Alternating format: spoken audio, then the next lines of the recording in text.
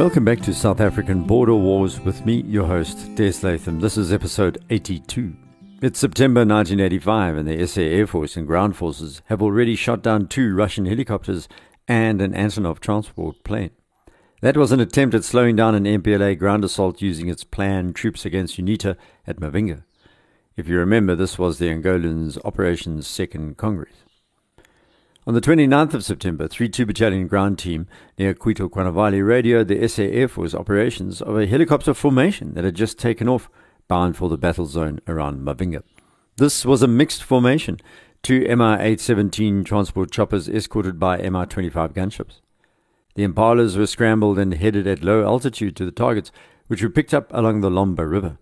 The Russian choppers were flying at 3,000 feet above ground level, AGL, and the Mi-817 formation was in what's called a trailing echelon, about 1,000 meters apart. Also about 1,000 meters behind them were the 2 Mi-25s flying in support, and they were also flying at 3,000 feet. The first pair of Impalas launched their attack, and then the second, with devastating consequences for the chopper pilots and the crews. All 4 were shot down. A third pair of Impalas, who were monitoring, watched as 2 MiG-23 fighter jets approached at 200 feet above ground level. Then they swept their wings back, accelerated and climbed out of sight. They preferred to avoid dogfighting the South Africans. After the 4 choppers were downed, the MPLA stopped flying helicopters so openly into southern Angola. But the assault on UNITA continued unabated, led by Russian General Konstantin Kurochkin by late 1985. Large quantities of modern Russian weapon systems were delivered, including aircraft, which had been taken from Russia's strategic reserve. Moscow also sent about 1,000 advisors to train Angolan troops and to assist with command posts. More about these folks in a moment. 2,000 East Germans had boosted FAPLA's intelligence and telecoms capacity as well, and there were 7,000 SWAPO soldiers and around 900 ANC MK troops who joined this assault over the months. There's some dispute about these numbers, but we'll stick with them for now. The ANC's MK had been training in Angola, and these cadres were based at Luena and Cuito-Cuanavale. The latter was gaining importance as an air support center and a strategic town. While the Russians were beefing up their top brass and bringing more men and equipment into the country, the SADF had its own plans. On the 1st of December 1985, Operation Order Number 1/12/85 required 3-2 Battalion to inflict maximum damage on FAPLA personnel and equipment in the 3rd and the 6th military regions by sustained bombardment, they said. This was easier said than done. The main targets were Cuito-Cuanavale and the airstrip at Menong. There were also specific instructions to target the FAPLA forces as soon as they began moving towards Jamba using the all-important multiple rocket launchers, or MRLs. 3-2 was warned not to let these fall into enemy hands. Colonel Eddie Viljoen commanded this part of the operation targeting Menong, both the MRL troop along with Charlie Company, while Captain Daan van der Merwe led an MRL troop and Golf Company as they attacked Cuito-Cuanavale. 10 years earlier, 3-2 had deployed around Menong during Operation Savannah. Now they were going back. On the 15th of December, 4 MRLs were flown to Rundu from Waterkloof Air Force Base. Everything was set to roll on Christmas Eve. There was a hitch. Major Holzhausen, who commanded the MRLs, told Viljoen he could not guarantee any accuracy because they had been sent maps from 1972. These were obviously hopelessly out of date, and he needed specific grid references of these targets if his rockets were to strike anything. Colonel Viljoen phoned SWATOF HQ and was allowed the use of the sat-nav service, top secret as it was. But there was another problem. No one in Rundu knew how to use the sat-nav. So Viljoen then called SWATOF HQ once more and was told an Arms Corps instructor would be flown in. All good, except it wasn't. Dawn on Christmas Day and no sign of any Arms Corps plane. Viljoen had a fit and telephoned Army Chief Lieutenant General Jannie Geldenhuys to complain. That did have an effect. At 1100 hours, a Cessna Citation bizjet landed at Rundu with Arms Corps instructors on board, and by 1500 hours, the MRL teams had been instructed on how to use the sat-nav. That night, the gun crews and 3-2 Battalion Company vehicles began crossing into Angola over a specially built pontoon bridge north of Rundu. UNITA had sent Captain Veneno to guide 3-2 towards their target, and they headed almost due north. They were delayed at Kasombo, while UNITA vacillated about granting permission to the Special Forces. This took 4 days. Eventually, on the 30th of December, Jonas Savimbi at Jamba passed on his message to Ponte Verde, where 3-2 were now waiting, granting them permission to go. The company wasn't going in alone. UNITA then assigned a company under Major Handa to escort 3-2 all the way up to Menong. The problem was Major Handa was AWOL. No one could find him.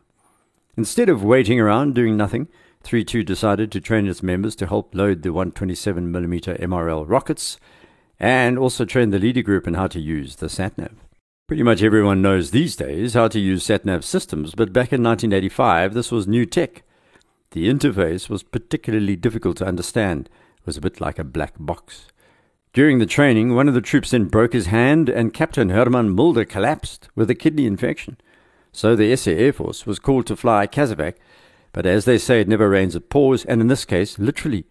The Puma sent to Kazovac the men arrived during a deluge, and the chopper hit a tree while landing, breaking off its rear rotor blade. 3-2 camouflaged the bits of chopper and waited for spares.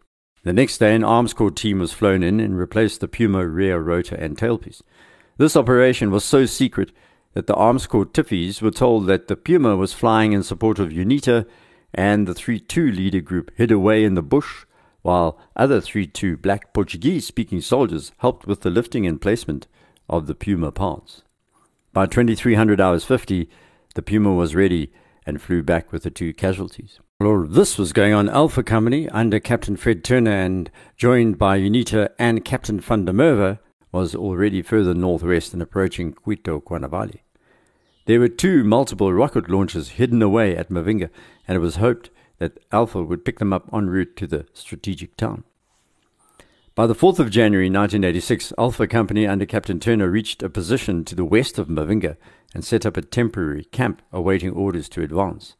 These 2 companies were going to be attacking virtually in tandem, but in 2 completely different areas, in Menong and Cuito. Just before they arrived in Mavinga, though, Major Handa pitched up back at Ponte Verde and announced he was ready to lead Viljoen to Menong. Viljoen then broke up his force into 3 groups. He named them Mexico, Luengo, and Verde for the rocket attack on Menong. Mexico was comprised of Viljoen's command group, UNITA guides and liaison officers, 4 MRLs and crews, a medical officer, 4 SAML 100 anti-mine vehicles which carried 100 MRL rockets each, and Charlie Company. This was the main force for the upcoming op. Luengo was led by Sergeant Dave Dutoy and was the logistics support team with a recovery vehicle and mortar platoon, while Verde Group was led by Sergeant L. Lindungu and was to function as a reserve element back at Ponte Verde. By the morning of the 7th of January, Mexico and Luengo groups moved to a position 30 kilometers southwest of Menong, where they were then ordered to halt. SWATEF HQ Commanding Officer Major General Georg Meyring radioed that Recce's had destroyed 9 FAPLA support vehicles on the main road between Guatir and Luasinga in the Menong area. A FAPLA soldier had been captured and was being interrogated to find out more about Menong. Further northwest, Captain Turner's Alpha Company and the MRLs had been mobilized. These teams were now ready to bombard Cuito Cuanavale on the night of the 8th of January 1986. The first ripple of 96 rockets were fired off at midnight, then another 96 at 0200 hours 35. The Angolans fired back with 13 D-30 artillery shells, but missed. 2 Russians were killed at the airfield, and the runway and buildings were damaged in the bombardment. FAPLA also appeared in chaos. The attack had been totally unexpected, and the sheer volume of rockets that landed on the strategic town was a shock. Captain Turner ordered Alpha Company and his support teams to lay up for the day, and on the night of 9th of January, they moved 15 kilometers southeast of Cuito Cuanavale. Just as a proper goodbye, the South Africans fired another 96 rockets at 1900 hours 25 from this position, then a 4th ripple at midnight. Job done, they hastened back across the cut line to Buffalo Base. Outside Menong, meanwhile, Captain Viljoen moved within 7 kilometers of the firing position on the 7th of January, but the bush was so dense it slowed things down. It took them 8 hours to travel 12 kilometers. Then a buffle was driven between 2 trees and became wedged. 3-2 wielded a few axes and pangas, and after a couple of hours the trees were felled and they continued to their position, with Sergeant Major Piet Nortje on foot now, making sure the Buffels wouldn't get stuck again. By 2000 hours on the 8th of January, the MRL was in position and loaded, but they couldn't fire. Technical problems meant they were forced to delay once more, and eventually they did open fire at 2200 hours 30. Fapla artillery inside Menong fired back, but the shells landed miles away to the east. The South Africans then moved the MRL to ensure they remained invisible, but as the team shifted, lights were spotted 2 kilometers away. The group was ordered to withdraw. The Mexico group, with Viljoen in charge, rendezvoused with the Verde group later in the dark, then moved south along the Quito River. 4 hours later, just before dawn, a heavy anti-aircraft bombardment was launched from Menong towards them. Then the spotters thought they saw 4 Russian attack choppers heading their way from the rear. Shouts went out, and Viljoen ordered everyone to take cover, but Sergeant Major Nortje's driver appeared to misread the order and took off at full tilt into the open floodplain ahead. A UNITA guide had the good sense to leap off the Buffel, which was now competing in its own Paris-Dakar rally. Moments later, the vehicle ploughed into the back of the command vehicle. Nortje was thrown out and landed on Viljoen's spare wheel. Seconds after this, everyone realized that the helicopters weren't actually helicopters, but traces from an anti-aircraft gun being fired by Fapla some distance away, and the troops calmed down. Fortunately, the Buffels were not too severely damaged, and Nortje was fine, no injuries. But they still hadn't finished the attack on Menong. The combat teams laid up on the banks of the quietly flowing Quito River for the day, and the rockets were then unloaded from the MRL. But Fapla was not idle. They were scouting close by, and Angolan army tank patrols were spotted by 3-2 reconnaissance members. Reckies then contacted Viljoen, and there was some discussion about firing off 48 rockets towards a nearby Fapla base called Odessa. But Viljoen was worried that there wouldn't be enough left to hit Menong after this. So they waited out the day on the 9th, and then at around noon, UNITA HQ sent a message that there was a powerful Fapla force, including tanks, near the Pengo River, about 20 kilometers away from Viljoen's laid-up company, heading their way. It was the second time in 2 days that tanks were seen prowling around. Viljoen made the wise decision to stay out of their way. He wasn't armed with any weapons that could deal with a full frontal tank assault. They withdrew to Ponte Verde. There was no way now that they could complete an attack far to the north at Menong. Still, second prize was Fapla's battalion based at Baixalonga, and Viljoen radioed SWATOF HQ on the 12th of January and asked for permission to attack this target. Baixalonga is around 80 kilometers southwest of Quito Cuanavale. The base was just west of the Longa River, but Viljoen needed backup. So you'd have to use the entire 3-2 contingent of Charlie Company, as well as the Reckies assigned to his unit, and Major Hunda's UNITA soldiers. They'd break into 6 groups for this attack, named Dallas, which included 40 men and 16 vehicles, the MRLs, logistics support, and Charlie Company's Buffels; Verde, which had 20 men and 10 vehicles; Carnation, made up of 180 UNITA troops; Abrasion, which were the special forces, along with 60 men and 8 vehicles; and 3-2 Battalion's Recce group, and the rest of the UNITA support troops. UNITA, or Carnation, was going to kick off proceedings with special forces providing close support using their 81mm mortars and their heavy machine guns. The Dallas group would bombard Fapla's base with 3 MRL Ripple rocket attacks. The plan was to start everything rolling at 1100 hours 40 on the 14th of January, with the first bombardment scheduled for then. But on the 13th, as they began moving to their positions, it was raining heavily, and UNITA's officers told Viljoen they didn't want to go just yet. They were also not happy with the overall idea, saying that the hidden bunkers were going to be a problem and that Viljoen had no Casevac plans. After an hour of debate, UNITA agreed to go. It wasn't going to be that simple. The 3-2 Battalion Reckies had made their way a few kilometers north of Ponte Verde already, heading towards Baixalonga. 50 members of UNITA's Recce group also headed off to the Pengo River. That night, the MRLs were moved into their firing positions, and now it was up to UNITA to start the attack. After a couple of hours, there was still no sign of them. Viljoen was not one for giving up, and at 2200 hours and 5 minutes, he ordered 6 rockets to be fired on the base as a warning so that any civilians there could escape into the bush. 5 minutes later, the MRLs fired off a full bombardment of rockets, and the Reckies reported they'd all hit the target. Vapla's commander at Baishalonga was picked up radioing Cuito Cuanavale to report that the situation was very bad and many bombs had fallen. A second full bombardment was fired off at 0225. Then the Dallas group, including Charlie Company and the MRLs, took off southwesterly to wait for first light and the full ground assault. But at 0500, the Special Forces commander, whose name I don't have, realized that attacking the base in daylight was going to be a real challenge. So instead, he fired his mortars and other heavy weapons into the base from the high ground to the west.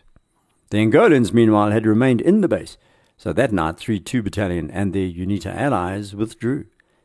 The South Africans crossed back over the cut line in the early hours of the next morning, and the next day the MRLs were back aboard a C-160 being flown to Pretoria. The assault on UNITA did not end, and the Russians were gearing up for a long war of attrition here. Hundreds more critical advisors were to arrive through 1986, setting up the scenario for the major clash between two well-drilled armies, the Russians of the late 1980s and the South African Defence Force. The Russians included men like Colonel Vyacheslav Alexandrovich Mityev, who arrived in March 1986 to serve as an advisor to the Angolan reconnaissance units, and he was stationed in the 6th Military District in Manong and Cuito Cuanavale. Colonel Mityev was to see action during the various offensives and counter-offensives until the South Africans withdrew in 1989. He had spent 2 years in Afghanistan in 1979 and 1980. Lieutenant General Leonid Kuzmenko, who was the former Deputy Commander of all Russian Airborne Troops, the VDV, had replaced Colonel General Konstantin Yakovlevich Kurochkin in 1986 and had asked the colonel to join him in Angola. Colonel Mityev was part of the Russian 10th Department of the General Staff and advised the Angolan head of reconnaissance. His comments about the deployment make for interesting reading. He first worked with the head of Russian military intelligence, who was on the Angolan General Staff from Moscow Strategic Intelligence. But Mityev complained this was a useless political position and said, "Of all the selection of military advisors in Angola left a lot to be desired." Colonel Mityev was to have a major impact on this war. He realized that the Angolan army was organized into brigades comprised of battalions, 3 per brigade. But the war was being fought partially conforming to non-conventional strategy, and the tactics of paratroopers, he said, were best suited to guerrilla war. It's what the SADF had realized long before, and the use of recce's and 3-2 Battalion had created a big headache for the Angolans, the Russians, and the Cubans. The Angolan ground forces were all trained in a kind of parapolitical cadre mentality. They would be sent from cadre divisions with their political commissars prevailing. Colonel Mityev realized these divisions were using what he called linear tactics, where they had set out in one direction with one specific aim and managed by a distant commander who had no idea what was going on minute by minute. Remember, the SADF had allowed the NCOs and officer corps to adopt a far more innovative and self-starter approach. They could make most decisions on the move for themselves within a broad set of rules of engagement. When they broke these rules, the SADF and SWATF HQ top brass just said they didn't want to know about the dirty secrets. Carry on. Colonel Mityev saw that the Angolans were fighting too slowly, too ponderously. He wanted maneuvers and action on separate axes, using battalions and not divisions. So I will return to the Russians in Angola using their published memoirs, telegrams, and other source material over the next few podcasts, because what they were doing is extremely interesting. It also informs us now what the Russians are up to in the Ukraine, just out of interest. Some listeners have asked why I have not featured much in the way of Angolan official military reports. One of the major challenges, apart from reading Portuguese, is that none of the combatants call themselves by their names. They use nom de guerre like Vietnam, Ho Chi Minh, Mao, and so on. The second problem is that the material is almost pure propaganda. There's very little valuable information about the order of battle and data and so on. Still, I've managed to unearth some source material which will be useful as the series covers the final days of the border war, particularly the battles for Cuito Cuanavale. Next episode, we'll hear about a Special Forces operation into Lobito in early 1986 that led to the sinking of 2 Russian ships as well as a Cuban vessel. We'll also take a look at what the ANC's MK was up to in southern Angola. They'd just got over 3 major mutinies in their training camps, and some were being drafted in to fight against UNITA. They were not happy about this deployment, as you'll hear. Please rate the podcast on iTunes. It helps the word spread.